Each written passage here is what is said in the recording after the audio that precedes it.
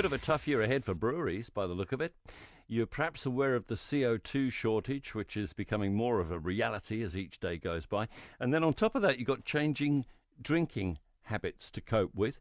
The CO2 is partly down to the end of refining at Marsden Point. Since then, carbon dioxide, which is used in brewing, has been coming out of Capone, the plant there, but that is shut for maintenance, so we're getting a bit short.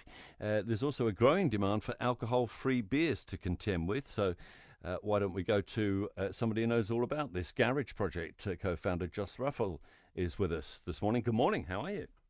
Good morning, how are you doing? Not so bad. CO2, at the beginning it kind of looked like a bit of a scare story, but it's very real now, I gather. Yeah, it's a bad situation that's got worse. When Marsden Point went down, we were able to eke our way through. We started importing CO2 from Thailand in bulk as a country. And now with the Capone shutdown, which the current one was completely unexpected, there was planned maintenance for next month, but it looks like the plant will be down for all of January and if not February. And that is putting a severe shortage on the entire country's CO2 needs. There's simply not enough supply of bulk gas around.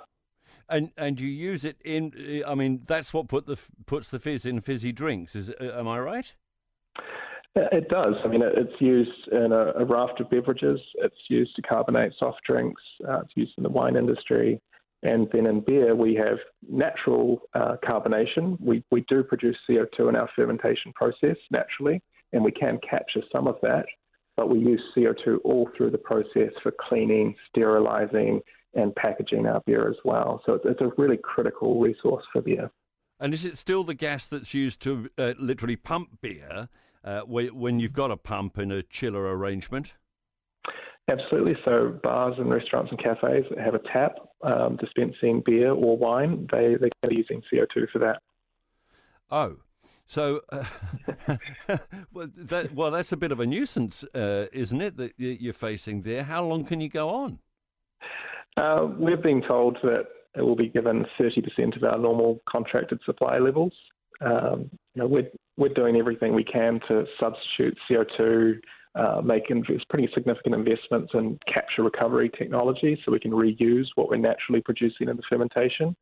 But, it has been an issue for us. It's stopped us from packaging certain beers for weeks at a time, and this current shortage looks even worse. So, yeah, it's going to really severely restrict what we can actually produce and package in the first half of the year. And if you're waiting for CO2 for packaging, I mean, that stuff has a shelf life, doesn't it? You've got to get it bottled or it's gone. The beer can sit quite happily in tank if you can keep it cold, and it'll sit quite happily. And that's what lagering as a process is keeping something cold for an extended period of time. It's just not ideal to have beer sitting in a tank when you've got empty shelves and people screaming out for it. Yeah, and you want to fill that tank with your next batch, I suppose. So something's got to give. What about the adaptation that's going to be necessary with drinking habits changing? Are you seeing signs of that yet, Jos? Yeah, we've seen a massive shift in the last 12 months. We released our first non-alc beer, Tiny, towards the end of last year. So that's a beer with 0.5% or under alcohol by volume.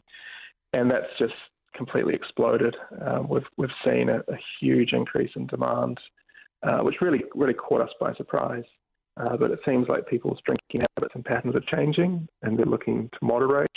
And then also, I think these non-alc beers are very different to what we previously had. The tools and technology that we've got available has come a long way, so they're really packing a lot of flavour just without the booze.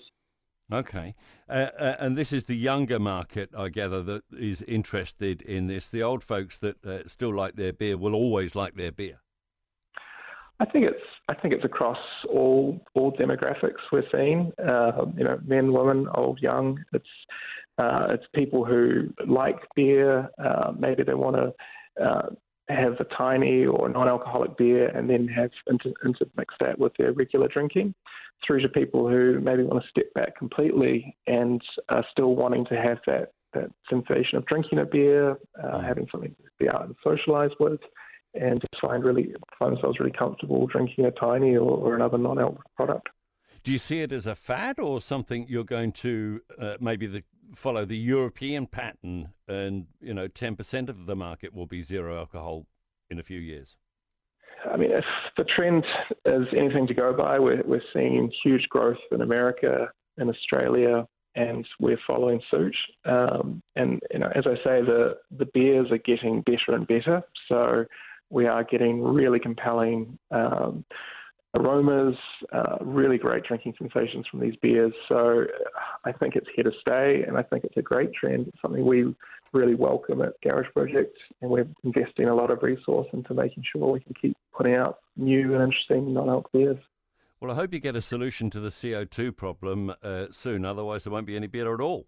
That's right. Be very flat. Very flat.